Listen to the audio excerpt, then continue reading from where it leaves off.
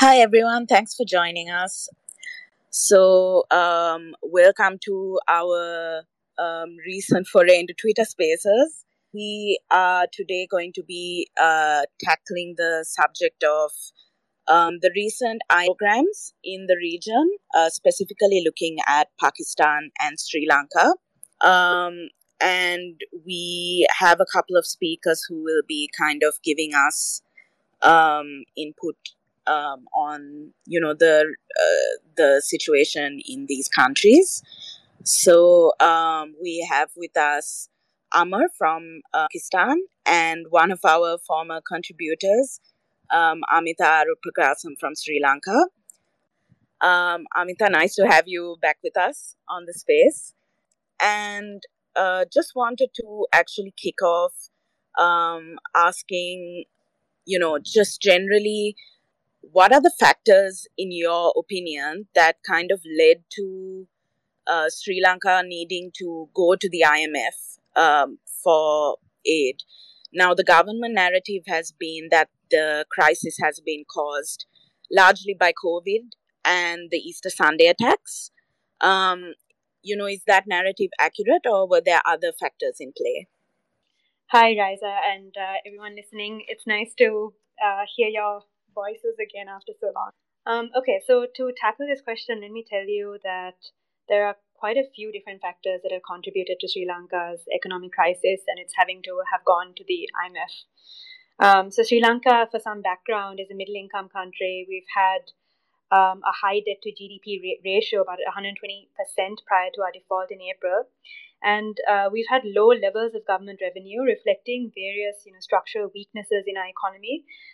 Those weaknesses existed even prior to 2018, 2019, even prior to when COVID actually hit and before the Ukrainian war happened, raising global commodity prices.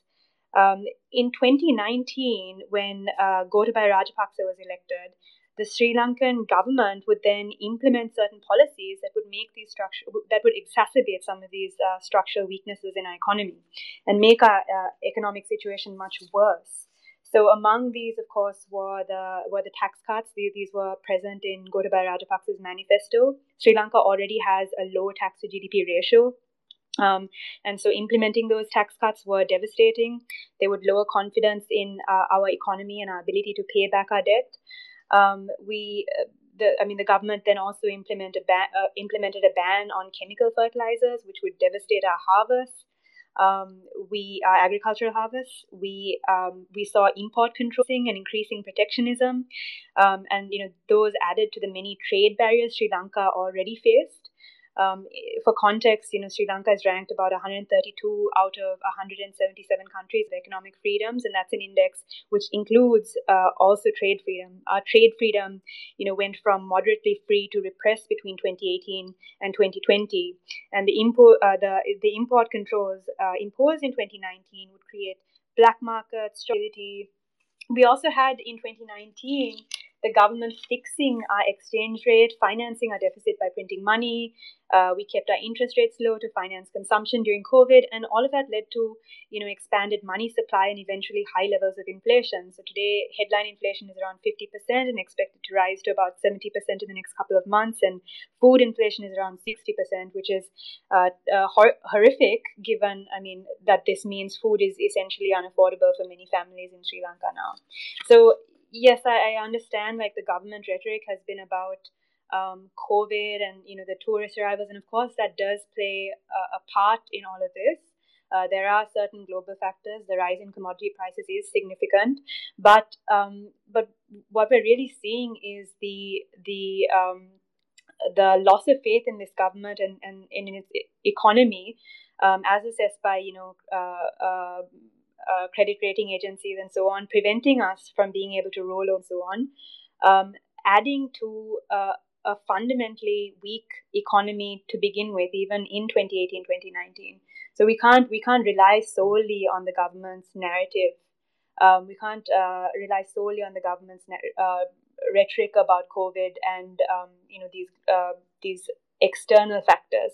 There are certainly a lot of domestic factors that contributed to Sri Lanka's economic crisis today. Thanks for that, Amita. Again, there's been quite a lot of pushback actually from countries Pakistan and Sri Lanka about the role that the IMF plays in economic development, even in a crisis. Why do you think that is? And do you think that these concerns are justified? Yeah, so there are quite a few different types of criticisms of the IMF, right? And some of these criticisms, of course, valid. They're legitimate criticisms, and they're criticisms we should continue holding up to the IMF. But some of these criticisms, of course, they're not logically consistent. Is what I would say. Let me try and outline some of the criticisms of the IMF that I've seen. So, for example, there's been criticism of the governance structure of the IMF, right? That it's skewed to favor advanced economies. I think that's a pretty valid criticism of the IMF. It's been the criticism is roughly about how voting power is skewed towards major European economies, the US, and it's led to some allegations of excessive political intervention and unfair treatment of some members.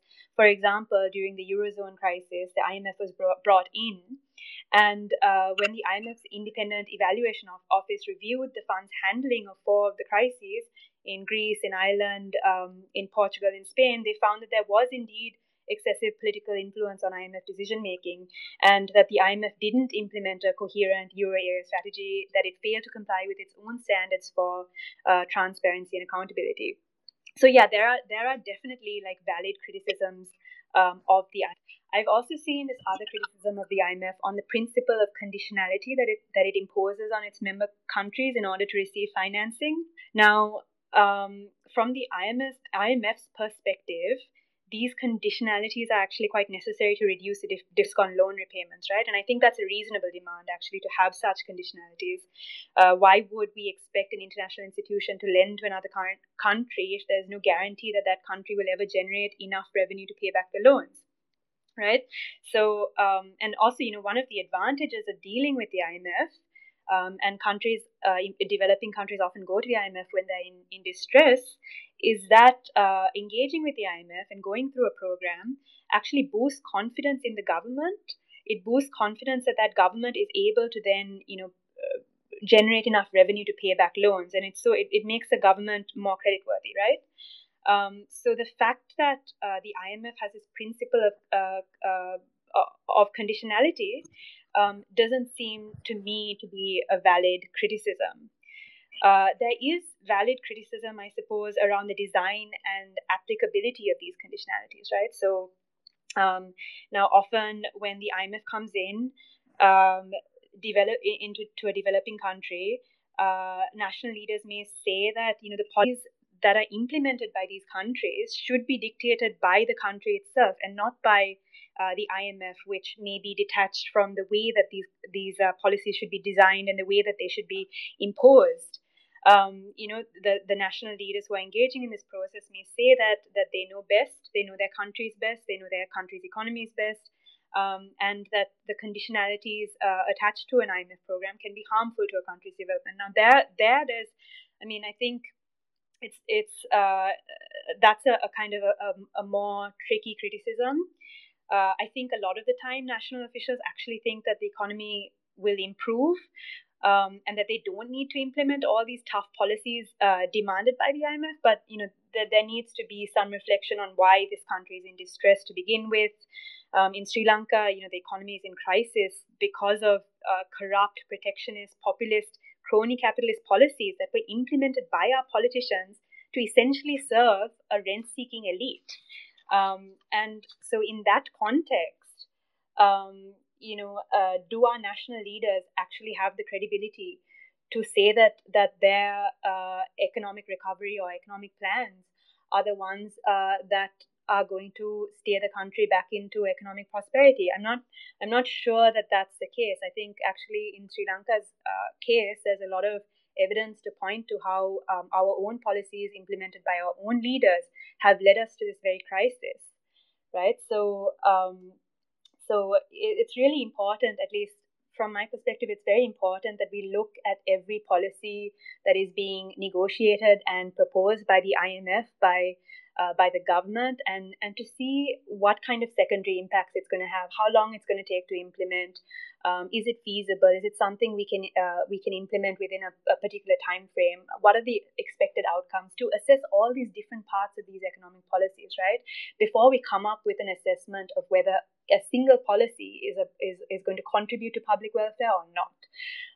And so it seems to me that it's unproductive to say on the face of it all IMF policies are horrible for X reason, and all government policies are great for another reason, right? I mean, there needs to be scrutiny on whatever policy is implemented, and I think here that really requires national debate and policy discussion. It's a criticism of the IMF that often occurs because there's scapegoating of the IMF when government and national leaders are faced with this challenge of taking their countries through an economic reform program because they're in distress, their countries are in distress. And some of these policies are tough to implement in a country. There are political economy reasons why they may not want to be implemented in this country, or why our leaders may not want to implement these. So the IMF ends up being scapegoated a lot of the time. I think it's important to take a step back and look objectively at the policies being proposed, and then assess the policies on their merits, as opposed to, oh, this policy is good or bad because A or B, well, the IMF is saying it, or because the government is saying it. Thanks, Amita. That's interesting and definitely actually leads to questions that I wanted to ask. But since Amar has joined us, I think maybe we do that.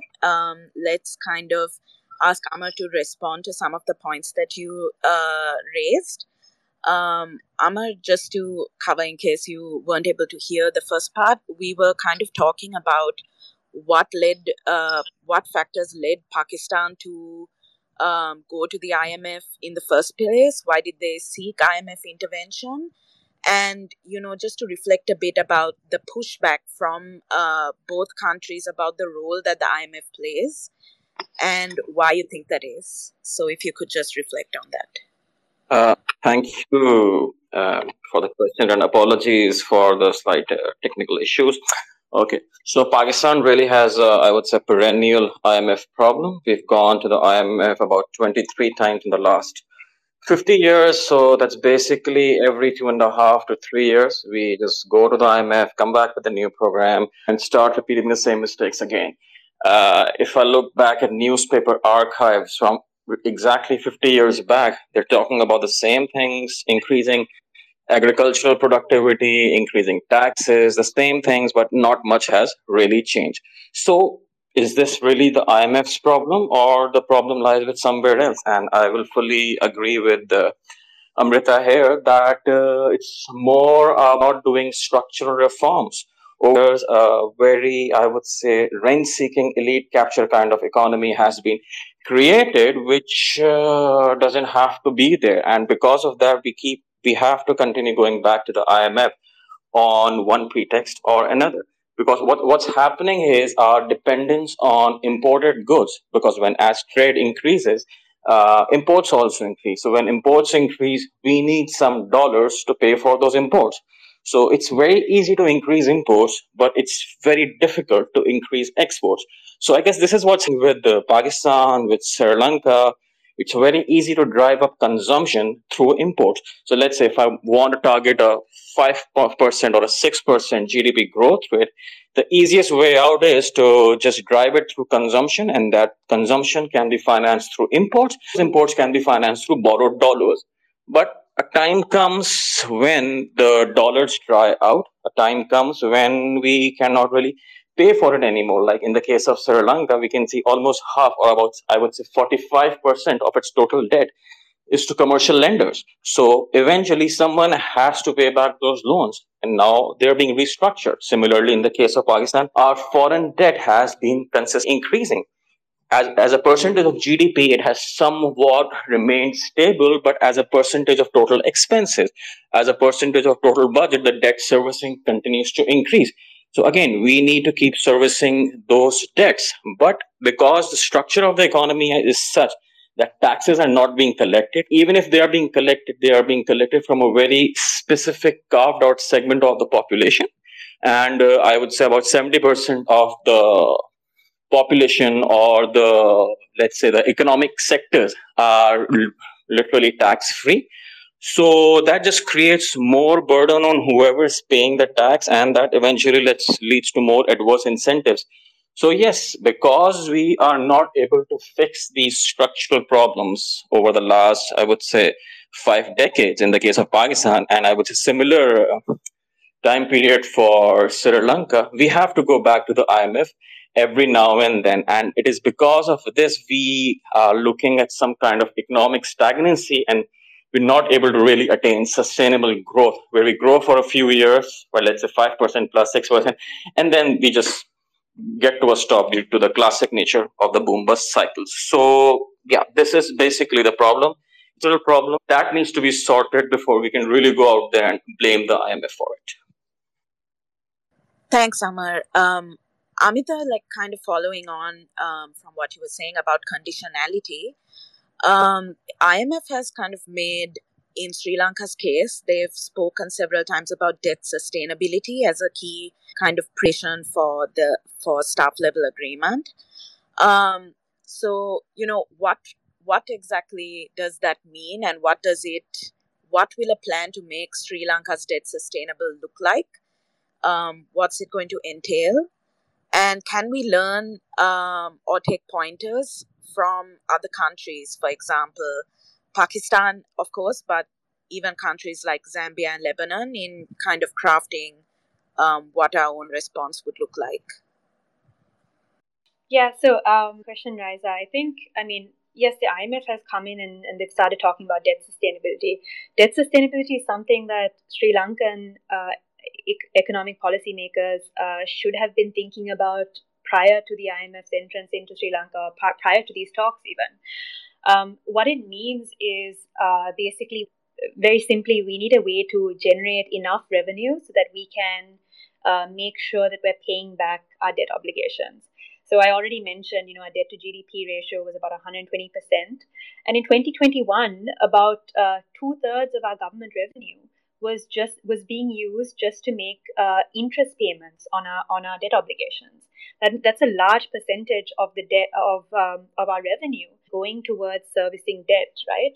And so creating a path towards debt sustainability would have to some way or another go back to addressing these structural weaknesses in our economy. In Sri Lanka, the problems consist of the low tax to GDP ratio that I mentioned, a long-term decline in revenue collection since the 1990s. Corruption, we're ranked about 102 of 180 countries in the Corruption Perception Index. High barriers to trade, inefficient public expenditure. This has been talked about a lot in Sri Lanka. We allocate a large percentage of our budget to the military, and this is during a period in which we're at peace. And we just need to be making more efficient making decisions about where to allocate our budget that will actually lead to better growth, right? So we have inefficient public expenditure. There are high costs of doing business, and we've had a very a weak export performance. So we have all these structural weaknesses in our economy which we need to address to take us on that path towards debt sustainability. And of course, we must learn from the experiences of other countries, especially in any kind of design program that you embark on. It's very important to look at policies have played out in other countries. They can give you that can give you a very good sense of what secondary impacts these policies might cause or what might have. But at the end of the day, like every economy is unique. There are unique constraints to growth for every economy, and we need to be looking at these comparative examples within the context of what is possible in Sri Lanka, but also what is likely to unlock growth for our country. So I guess that may answer part of it, but our economy is very closely linked to our polity and our institutions, our political culture. In the last 2 decades, we've seen this exclusionary ethno-nationalism that has led to war and brain drain, and in institutional decay, right? Like we've seen reduced parliamentary oversight of public finance and like tons of political instability in our country. So all of these things are linked, and some of these things are unique to Sri Lanka. It's not something, that perhaps a South Asian neighbor or some other country that has gone through a debt issue or crisis can provide the solutions for us for. So some of this is very much linked to our own political culture and institutional culture and our. But of course, we can and we should look at other countries for guidance about what could go wrong and how these policies might interact with our economy and so on. Thanks, Amita. Amar, I also wanted to talk to you specifically in Pakistan's case. The discussions around IMF have kind of centered around, for example, the removal of fuel and electricity subsidies. And, in the Sri Lankan context, there's also been a lot of discussion about price caps. So just wanted to kind of, if you could reflect on that. And also, is there like any kind of a plan in place to protect, for example, the most vulnerable who might find themselves unable to pay for fuel and electricity? So yeah, one of the major points in the discussions with IMF, and in fact even before the discussions, when the fuel subsidies were announced, a lot of quarters were saying these are wrong, these are distortionary, and I would even go ahead to say these were also, let's say, more pro-rich rather than being pro-poor. Why? Because a lot of fuel is basically consumed by vehicles. So what's really happening is we're basically subsidizing transport of people who have cars because they're the biggest users of fuel. So what's happening there is, even if you're a guy who's driving let's say an SUV or a 1600cc automobile, the government is effectively subsidizing you. I'll give a personal example here. I drove from Islamabad to Karachi, and the government essentially subsidized me by about, let's say, 20,000 rupees, and by not charging me the fair market price of fuel. So this just, we can multiply that, and the sum is fairly large, so much so that the Pakistan was funding about 100 rupees in monthly subsidies. Those 100 billion rupees could have been reallocated to more pro-impact, pro-developmental schemes with a much greater impact, rather than simply just burning them up in fuel. Now, what's happening is, when we have such distortionary policies in place, this also has an impact on our external account. Because when we're subsidizing fuel, the prices are not changing. People are not consuming less fuel. In fact, they might just be consuming more fuel because there is an expectation that the fuel prices might increase in future, and they may have to ration it going forward. So what's happening is that you have to import more fuel at a higher international price.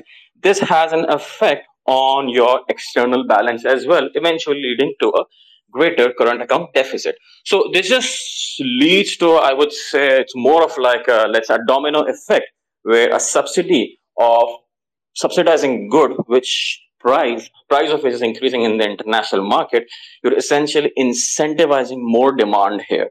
So you're trying to buy more of that same good at a much higher price. Just bad economics, bad math, and all of that. A way to handle it, now one argument that's given is that, it's there to protect the poor, it's there to protect the more vulnerable segments. Well, there are other ways to ensure that the most vulnerable segments get the right kind of let's say payments or the right kind of supports in this environment. So what is being done now is, while the subsidies have been removed, an amount equivalent to the rough household subsidy that each household was getting has been allocated to something which is called the BISP, or the EHSAS program. It's basically cash transfer program to roughly 16 million vulnerable households in Pakistan. Now, what's happening here is, instead of just subsidizing fuel for everyone, we use some of that cash in the pot and redirect that through straight cash transfers to the most vulnerable households. Yes, this is not really a very precise way to go about it because we're still missing a lot of households. But this is at least non-distortionary, and it's more targeted in nature rather than just incentivizing more demand of a commodity, which is basically increasing in prices in the global market. Thanks, Amar. That actually leads into the question that I was going to ask next, which is kind of on targeting. Well, yeah, you kind of mentioned this, so I think I'm going to go back to you briefly, Amar, before going to Amita.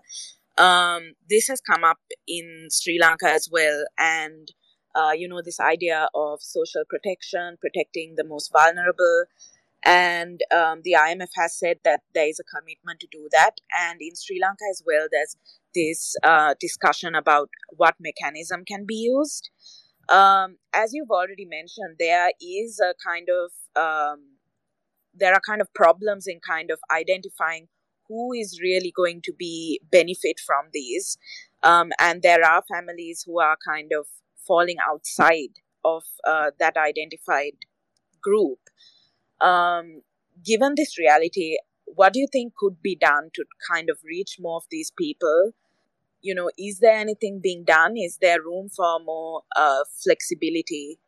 I guess is what I'm asking. Yes, there is room for flexibility. Again, one needs to be really innovative here rather than following a very traditional bureaucratic approach to things.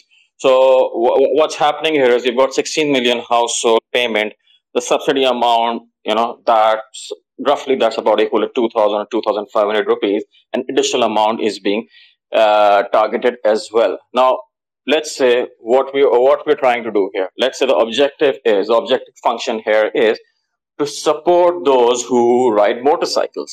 Now, motorcycles are normally ridden by households which are middle to lower middle class, and let's say we want to support them. How would we do that? One way is to Pakistan already has a fairly extensive and identity card system which is chip based. So through technology, and it is possible to turn that CNIC into a fuel card. Now, what's happening is the government can simply deposit, let's say, X liters of fuel every month, whether that's 10 liters, whether that's 5 liters, doing some math there, and anyone with a bike, again, the registration data is in place. We know who has a bike motor license. We know how many motorcycles have been sold through some iteration, through connection of various departments and agencies. It is possible to have a national fuel rollout plan in place. So this is more directed. If the real objective here is to support, to allow affordability of fuel, this can be done. This is not beyond the, let's say, ambit of reality.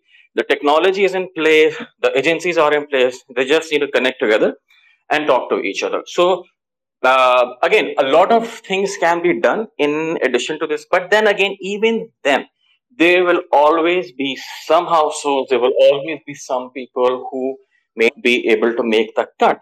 So let's say in the case of motorcycles, not every motorcycle rider has a motorcycle license. I think we all know that. So how do we target those? So there will always be some households, some individuals who will fall through the cracks. And maybe this can be an exercise in ensuring that they finally get formalized, they finally get licenses, and they finally become part of that net.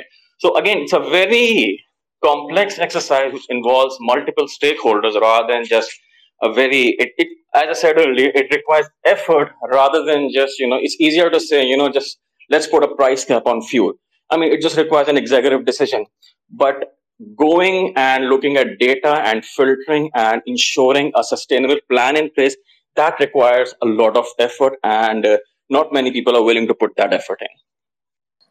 Thanks, Amar. Amita, my question to you was similar as well.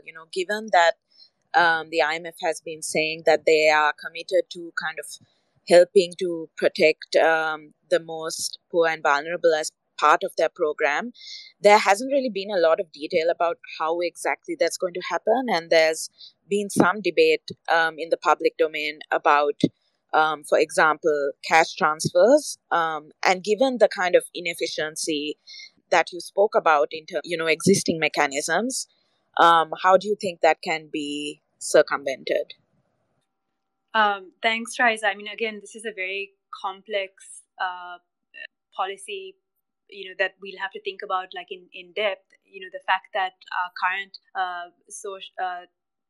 social welfare scheme, the Samurdhi, is extremely politicized, as well as other welfare schemes, and that they've been ineffective is quite well known. And reforming it, I think there was an attempt to reform the weak target Samurdhi and other welfare payments a while back, through a policy that was gazetted, a policy that actually I think targeted the female heads of households in terms of who would receive the payment. But as far as I know, nothing was operationalized. And as Amma also mentioned, Sri Lanka has taken the easy way out in terms of proposing sort of price controls on fuel and electricity. Of course, with electricity, it's easier to do to make it progressive, but fuel subsidies are quite regressive, right? So they're basically methods of subsidizing the poor and the rich, and they're quite anti-poor, right? In terms of if you're choosing between a fuel subsidy and a cash transfer, but the particular design of the Samurdhi, how to target more effectively, is something that actually requires a lot of work and a lot of thinking around what has been going wrong and why it's being politicized, and how we can improve that distribution mechanism. I think we can't really comment on what the IMF is proposed. Nothing is out there in the public domain yet, but I think those who have studied these social transfer systems in more depth may be able to better comment on what exactly needs to be done to improve that distribution system. Thanks for that, Amita. Yeah, I guess next, I originally was going to ask for us to chat about the history of the impact of the IMF on like politics and the economy. But I think before that, maybe we should also talk about the model of development that it kind of puts forward. And I'm going to ask a slightly loaded question to both speakers. Do you think that the model of economic development that it puts forward is rigged against developing economies? Maybe we can start off with Amar and then Amita can respond. Okay. I think IMF is, as we say, it's more of a lender of the last resort. You go to the IMF when you really need to go to the IMF. You're out of cash, you're out of fuel, you're out of groceries, and you just need to get the ball rolling. And this is when you go to the IMF to go to the IMF earlier than that, so that you can just put your house in order like Pakistan does every 3 years. And Sri Lanka missed the boat in this case. So this is it. So when you are going to the lender of last resort, obviously it asks you to fulfill some tough conditions, and those tough conditions are mostly for your own benefit, like increasing tax revenues. That's for your own benefit. Ensuring you have higher exports, that's for your own benefit. Ensuring that you have a more, I would say, leaner government structure, that's for the country's own benefit. So what we do is we about these things and then just start focusing on what doesn't really work for the country, or what's maybe anti-people in the short term but actually benefits the country in the long term. So that's why IMF gets a pretty bad rep. In terms of development, I think every country has a different trajectory. Every country has a different model. And so we can't really say whatever the IMF is prescribing is really going to work for the country or not. What is important is that the country finally gets out of the IMF program and just goes on its own developmental trajectory, whatever that is. East Asian economies, you've got South Korea, you've got Taiwan, Vietnam, Indonesia, Thailand, all had the IMF during the Asian crisis. But following that, all of them just reoriented themselves, did the necessary structural reform, and everyone has a different trajectory of growth. So I think what's important here is to get that funding, get that house in order, not just get the house in order so that you're fine till the next electoral cycle, and then whoever comes next has to go to the IMF again. Get the house in order and then just pursue your own developmental strategy. For example, in the case of Pakistan, does the comparative advantage lie? That's in agriculture. Now, IMF will never. I haven't IMF really commenting on improving agriculture or trade or exporting agriculture produce, but that is something where Pakistan has a comparative advantage. Maybe this is what we need to look at. So we can all pick and choose our own development strategy, but to get from point A to point B, from where we get on the development trajectory, we need that IMF bridge financing such that we can get to that point. Thanks, Amar. And Amita, do you want to reflect on the same question? I mean, I suppose I'm in agreement with Amar, right? Like, so has different engagements with different countries, and even in its history of engagement with Sri Lanka, it's been influenced by different types of thinking, right? So, economic policy it's like any other kind of theoretical or like any other discipline which is constantly developing as time goes by, and as certain experiments fail and certain experiments succeed. And the IMF's thinking in terms of development strategy and policy is going to be shaped by the kind of developments in that field as well, right? So the IMF is not a static body. It has a history, and it has failures in the past, and it's going to be evolving and developing based on that. So its development strategy is going to be evolving over time, and it's going to not have the same development strategy in Pakistan that it will have in Sri Lanka. Aside from that, of course, the government itself is instrumental in terms of negotiating the policies that are required, right, within the structural adjustment programs that may eventually be proposed. So Sri Lankan policymakers have a critical role to play in influencing the nature of our engagement with the IMF and the nature of the structural reform package, right? So it's not that we can say that this is a IMF imposed program. Actually, if you look at some of the recommendations that the IMF is likely to make in Sri Lanka, these are policies that have actually been researched and developed by Sri Lankan economists and by Sri Lankans who have, come up with certain reforms that they think need to be implemented in the country to improve our growth. I'll give you one example, which is on female labor force participation, right? So the IMF recommended that Sri Lanka grow or improve its female labor force participation, but even before the IMF made that recommendation, we had local economists, Dr. Roshan Pereira, Dilini Gunawardena, Prati Senaratna, Ramani Gunatilaka, all these female economists actually designing ways and thinking about this problem and designing ways in which we could eliminate barriers to female labor force participation. And then the IMF comes in and recommends it. That doesn't necessarily make this policy an IMF policy, right? It's not an IMF something that the country needed anyway. And that is now being, the political will and the pressure to actually go through with it is being provided by the IMF in this instance. So, I would take a step back and think about what policies are being recommended and whether they actually fit into this kind of idea that the IMF has some kind of developmental ideology. And I would push back a little bit on that idea. Because a lot of the reforms that the IMF is proposing, at least in Sri Lanka's case, are reforms that we should have implemented ourselves, right? Thanks, Amita. I also wanted to, as I was saying earlier, maybe reflect a bit on the impacts that, as we mentioned, both Pakistan and Sri Lanka have gone to the IMF before, what the impact has been on the economy and people as a result of past programs. Maybe Amita, you could start off and then we can go back to Amar. Okay, so our first program with the IMF was in 1965, and since then we've had about 16 different programs with the IMF. Now this program that we're currently negotiating is a little bit different because it's the first time Sri Lanka is having a three-way agreement with that involves creditors. It's also the first time we're seeing an SLFP, SLPP government formulating economic policy, right?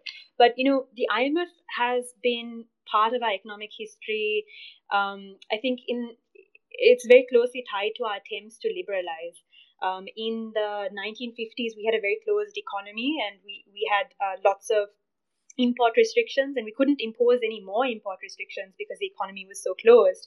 But at the time, we had a finance minister, N.M. Pereira, in 1964 who attempted to engage the IMF, who attempted to liberalize a little bit. And then later, J.R. Jayawardena would come in, implement open economy policies after the UNP's 1977 election victory.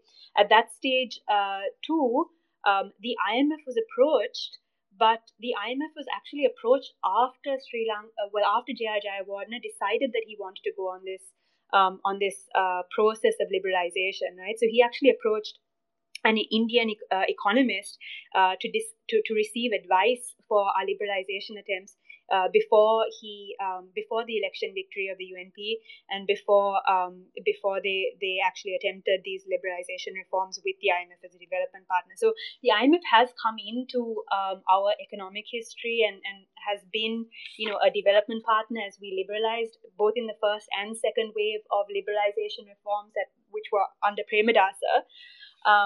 But I think I think it's we shouldn't be giving so much credit to the IMF in terms of the policies that we've implemented. When the IMF has come in, it's come in because we have approached the IMF, because we've engaged them as a development partner. And in fact, I think to do so, actually, to attribute our economic policies and our economic decision making and the trajectory of our economy to the IMF and to international institutions to the West is actually just a form of reorientalization, right? We're giving credit to, like international institutions, the West, for thoughts, ideas, and policies that are actually the result of competing local interests. So we're reducing and in some ways homogenizing these like local actors. We shouldn't be doing. I think that actually is counterproductive to think of it that way. But the IMF has come in and it has had positive impacts as well, right? So I think there were some econometric studies done that show that IMF programs in Sri Lanka have actually improved growth, and our output has been positively impacted as a result of IMF programs, and we often will implement IMF programs when the economy is right also. So its legacy in Sri Lanka is not necessarily all bad. Amar, do you want to respond? Okay. So what I'll say is, again, we've been to the IMF every 2.5 years for in the last 50 years. So what's really happening is we do the same things every time. We go to the IMF, they tell us, you need to do this. For example, the last time they said, just make an independent central bank. They're like, sure, let's just make a law, make an independent central bank. We did that. Now, one condition done, we go back to the IMF again because another condition we did not really fulfill in its true spirit. In the 90s, there were some severe power issues. It was, IMF suggested and other multilaterals suggested that we should go for a certain power program. We did, but down the road we faced problems with that as well. So it's a mixed bag here. We can't really say whether the IMF policies have really assisted Pakistan in getting on some kind of an economic trajectory, because no, we didn't really get anywhere, largely because we did not implement those policies or those prescriptions in true spirit. So till the IMF program stays, we just say, just give us the money. We will do whatever you want us to do. The moment we get the money, we just start doing something else till the time we need more money. So this kind of, I would say, juvenile behavior does not allow any policy prescription to take root. So, and IMF being IMF, I don't know, I think we've got after Argentina, I think Pakistan is the second more popular or most frequent customer of IMF. Usually we convince them, they give us money, and we repeat the same mistakes again and again. So I would say no, there haven't been any major policy prescriptions that have allowed growth, because frankly, no serious growth has happened in Pakistan over the last, I would say, 20 years anyway. Thanks, Amar. We'd like to open it up to questions. So if you do have any, do request for the mic. Shubhanga, do you want to start us off by asking a question, maybe? Yeah, sure. Yeah, no, it's been a really interesting and I think rich conversation. So, but I also wanted to inject a bit of politics into the conversation, and I mean, for example, given the frequency with which these two countries have been going to the IMF, clearly it's clear that there are serious structural issues in the economies of the two countries. But these structures are also presumably created politically, right? And with political conflict between people of different interests, different ideologies, different material, interests and beliefs. So, I mean, do you? And question is to both of our speakers. Um, do you worry that the spaces where IMF, but also actually other international financial institutions operate, and the spaces where national governments negotiate and interact with these institutions are spaces which tend to empower um, certain political spectrum or people of certain ideological space or economic beliefs.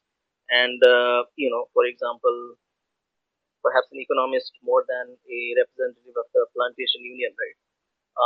And there are real political tensions between what they might want and desire, and um, even if the economic trajectory or decision making is to be is is something that is in under the greater purview of people within the field and um, at politically and within the elected officials.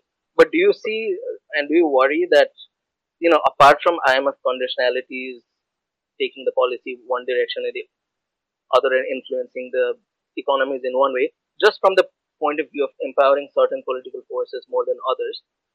That's one question, and the other very quick question is, I mean, since I'm not an economist, I don't know this very clearly, but on the question of targeted benefits, so giving certain kind of subsidies or benefits to certain population, I think that's called means testing. I was just curious what the state of research on that is, because I mean, based on what little I know, it seems that at least in advanced economies, means testing has shown certain problems, and that universal benefits seem to be a more efficient way on the longer run. Just because the processes that vulnerable people have to go through while accessing benefits tend to, in fact, kind of invert the process, right? So I was just curious if there's any interesting work or research or what your views are on that. That's a lot of questions. Okay, so I suppose on the latter question, you're asking whether we should favor like a sort of UBI or like a universal social transfer or something over a targeted social assistance program. Am I hearing you right? Yeah, like I'm curious if targeted systems impose a greater burden on people who need it the most. Everything from accessing state services, bureaucracies, and given the kind of hierarchies we have in our countries in terms of accessing agents of the state. Yeah, I mean, I think we would have to really again carefully look at the existing social transfer programs and look at things like what percentage is being leaked, how much undercoverage is there, what is the burden to the individuals who are supposed to receive these social transfers in terms of like collection time, or like are there people who are left out because, and this is undercoverage, people who are left out because they can't make it to the office, or they can't write whatever form is necessary to collect those social transfers. I think we would need to just sit down and like do the math around that and see who's getting left out and what the disadvantages are of the social transfer program versus the benefits of just providing the social assistance program universally without any targeting at all, right?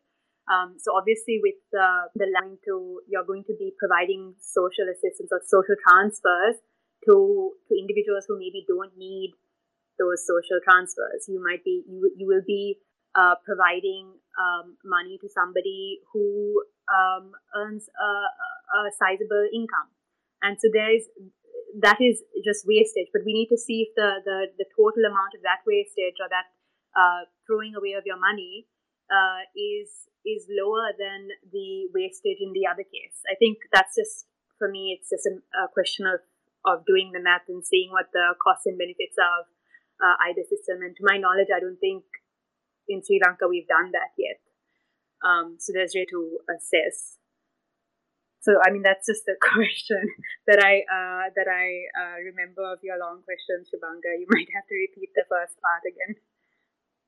No, the first was a more kind of a generic question about just beyond the specifics of the conditionalities, do the engagement between IMF and the government create spaces where people with, say, liberal ideas about economics or open market economy or privatization of commodity, of state-owned enterprise, just putting it very kind of specifically, do they end up having more say in that process than, say, people with opposite views? And I'm not getting into the discussion of which is the right economic policy at a particular time for the country, but purely in terms of the groups, the ideas, the political forces that are empowered in interactions with international financial institutions, regardless of those institutions' own policies. I mean, I guess the question I'm thinking about is, does it make the economic decision making more democratic or not? And if that's a worry, obviously we can't expect kind of ideal case of perfection, but is there some concern that we need to have? Well, I think if we're looking at Sri Lanka's economy, right, what I would characterize as a crony capitalist economy, a lot of the benefits of the output of our economy actually accrue to a limited set of individuals who are highly politically connected, who are pretty wealthy, who operate using licenses and operate monopolies, which give them kind of an advantage. There's very little competition in our economy, and what that means is that a lot of individuals get shut out of business. Like the cost of doing business actually is really high, and it's higher in this instance. In this sense, it's higher for individuals trying to enter this space or start businesses. There are all these monopolies in distribution and so on that shut out individuals. And I think with regards to the proposals that the IMF has proposed in Sri Lanka, from the tax proposals, which I'm hoping are more progressive, to the kinds of proposals that would generally increase market competition. I think what those proposals would do is actually increase the amount of competition in our markets and increase the number of those who are actually able to substantially contribute to our economy. A lot of the price controls and the import substitution policies that we have today actually are huge barriers to new entrants into industry. And I think actually these pro-market reforms would get rid of a lot of these distortions and open up spaces that would make our economy in some ways more democratic. Thanks. Maybe Amar? I think I would fully agree with Amita here. Just one thing, yes, the orientation of the IMF is large market. So yes, they would want privatization. They would want a leaner government. They would want SOEs to be completely privatized. So that is the case. And they mostly deal with the finance minister, who is mostly an elected member of the parliament, or eventually becomes an elected member of one of the houses, and the governor. So yes, technically it is a democratic process if the government is democratically elected. Again, that's more of a political issue than anything else. Secondly, with regards to the question of means testing, we do work on a national poverty scorecard, and yeah, it's not really the best or a perfect process, but then again, there are tweaks that need to be done, and its scope is consistently being expanded. As we all know, there is no perfect poverty model out there. It's always a challenge to ensure that people don't really slip from the cracks. Thanks. Yeah, so once again, does anybody have any questions they'd like to ask? If so, please do request for the mic and you can ask your question. Okay, since people aren't really asking questions, I do have a follow-up that I wanted to ask, kind of following on from the question on social transfers. Yeah, there's been this kind of ongoing debate about what Shubhanga mentioned about universal kind of transfers, or kind of doing more targeted interventions.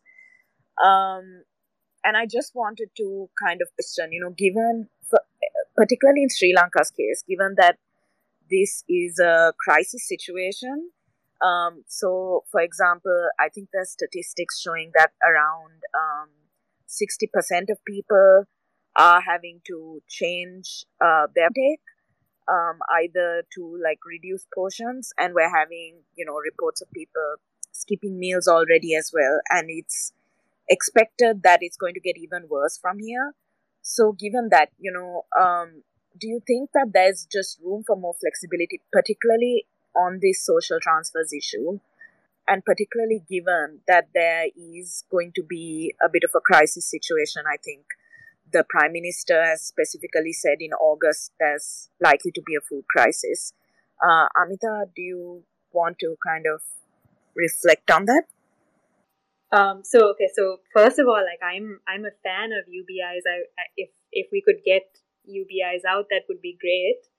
But I guess the more pressing question is how would that be funded, right? Because we're an economically or financially constrained country right now, because we have so little in terms of dollars and in terms of general revenue coming into the country, we need to make cost-effective decisions at every stage. I think we would just have to do the math to see if a targeted social transfer scheme results in more wastage, or is more cost effective or less cost effective than a UBI. And I don't think that has been done yet. But all of this has to be it has to come with for how do we get that aid into the country? How do we get how do we fund this? How do we fund these ambitious projects? Does that align with a kind of a growth project going forward, or will it be co-opted at some point by a populist government that uses this policy going forward to impede our growth in the future? I don't have the answers to that. Again, I think it's something we have to work out. But I mean, I don't know. I guess Amma might have something else to add to that. I think, Amita, the only way to fund these UBIs is by increasing taxes. That's pretty much it. The common problem between both countries is the lack of tax generation. Tax is being collected from a very few sources. The tax net needs to be expanded. Once the revenue starts flowing in, the UBIs and this for Ehsaas in Pakistan can be funded through that revenue. Yeah, I completely agree with that. There's no doubt that Sri Lanka's taxation system needs to change. We have a very regressive tax system. We don't tax incomes, and we have GST taxes and so on that actually are really anti-poor, right? And so I think there's no doubt that our tax system needs to be changed and needs to be more progressive, so that redistribution, that revenue collection can happen. We faced, I think I mentioned this before, like since the 1990s, our revenue collection has just decreased for, again, political economy reasons, because of populism and exemptions being given to businesses and the wealthy. So that definitely needs to change. There's no doubt about that. I think, but in the short term, I'm not entirely sure what can be done, except for continuing to seek assistance from multilateral and bilateral partners. Hopefully, the acceleration of an IMF program, or going through this IMF program quickly, will unlock funding faster for us. But again, that depends on political will. I think, Amita, slightly, I think I would like to just comment here that the UBI payments need to be paid in local currency. So that's the Lankan rupee. And what IMF and multilaterals are going to give are dollars. So it is entirely possible to, like what we did in Pakistan. We just recently imposed a super tax on certain corporates, banks, and those whoever had profitability greater than X million rupees or whatever. So yes, the IMF and multilateral funding can provide the dollars, which can bridge the current account deficit and external balance of payments, but a UBI can certainly fund it through more tax generation in the Lankan rupee, in the local currency. So that will actually, I'm sure when the IMF things comes out, when the details come out, one of the proposals will be increasing taxes and then eventually redirecting those as an UBI. Agreed. I think I think Raisa was talking about perhaps the Prime Minister's statement about food, and a lot of these are imported in Sri Lanka. So I guess I was thinking about that as well, drugs and all of that, which our bilateral partners have been providing to some extent. But yes, a tax system will definitely help with a UBI provision. Thanks. We do have a couple of requests. Either Lubna or Kanthasamy, you can ask your question now. Thank you. Been given the mic. Yeah, it's Kanthasamy here. Thank you, Amar. Sorry, I couldn't hear you. I hope I'm not interrupting anybody, because the voice wasn't there and I couldn't hear anybody. I just heard my name right now. I hope I'm not interrupting anybody. No, you can go ahead, Lubna. All right. I just wanted to ask a question from Mr. Amar. First of all, thank you very much for giving me the mic and this opportunity to ask this question from Mr. Amar.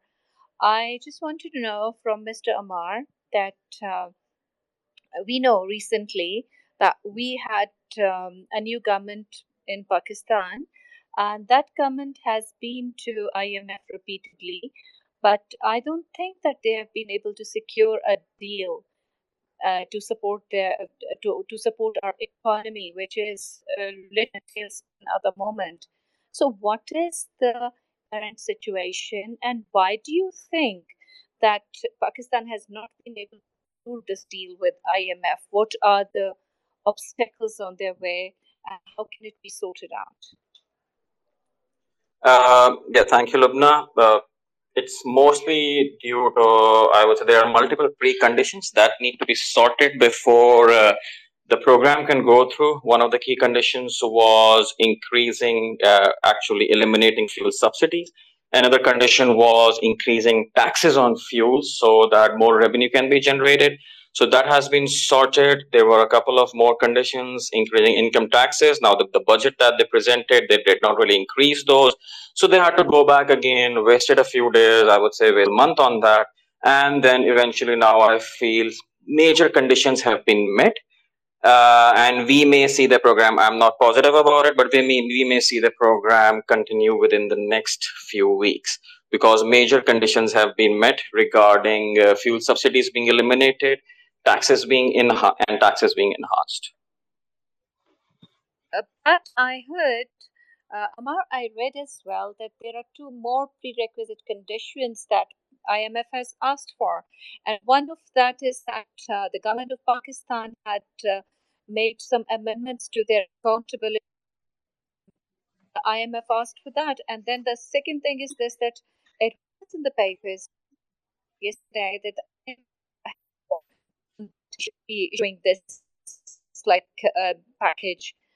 Is it what do you say about this? Okay, so the first question being yes, there is a thing regarding the anti-amendment in the corruption law as well. IMF has actually increased, Sorry, let's Amar, say, your voice putting is it. lost now. Yeah, am I audible now?